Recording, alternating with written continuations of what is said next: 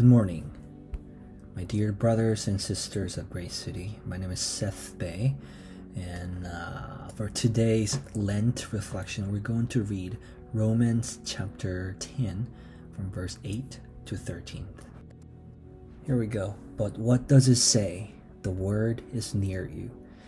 It is in your mouth and in your heart. That is the message concerning faith that we proclaim. If you declare with your mouth Jesus is Lord, and believe in your heart that God raised him from the dead, you will be saved. For it is with your heart that you believe and are justified, and it is with your mouth that you profess your faith and are saved.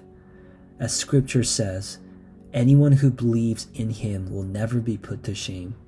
For there is no difference between Jew and Gentile. The same Lord is Lord of all, and richly blesses all who call on him. For everyone who calls on the name of the Lord will be saved. This is a heavy scripture for me because it talks about everything we say and we think. The scripture also reminds me of one of my favorite Bible verses from the book of Psalm. I think it's from the book of Psalm. And the verse goes like, "May these words of my mouth and this meditation of my heart be pleasing in your sight." When I think about the things that go through my mind and the words being spoken in my mouth, I don't think they're very pleasing in anyone's, not just God's, sight. Lately, I noticed this because, especially when I drive. So just to give you a brief story, one of my most pleasant routines in the morning is that I love playing Maverick City in my car on my way to work. It just gives me a lot of comfort and peace before I start the day. At the same time, there's a lot of terrible drivers in Hillsborough out here. And so many times I catch myself cursing and wishing really bad things on those stupid drivers getting in my way, while this beautiful song of Maverick City playing, declaring my faith and worshiping God. So this hypocrisy and irony were sitting heavily while I was reflecting on this scripture.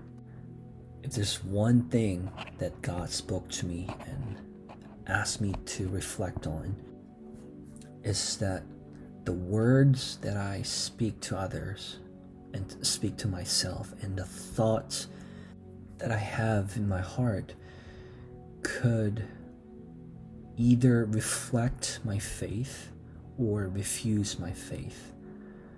And I was challenged to be more intentional about the way I speak and the way I think, and also be more graceful towards others, because the way I behave is how others going to perceive my faith and my Lord. So let me pray for us. Heavenly Father, thank you for this opportunity to share what you gave, what you put in my heart through this scripture.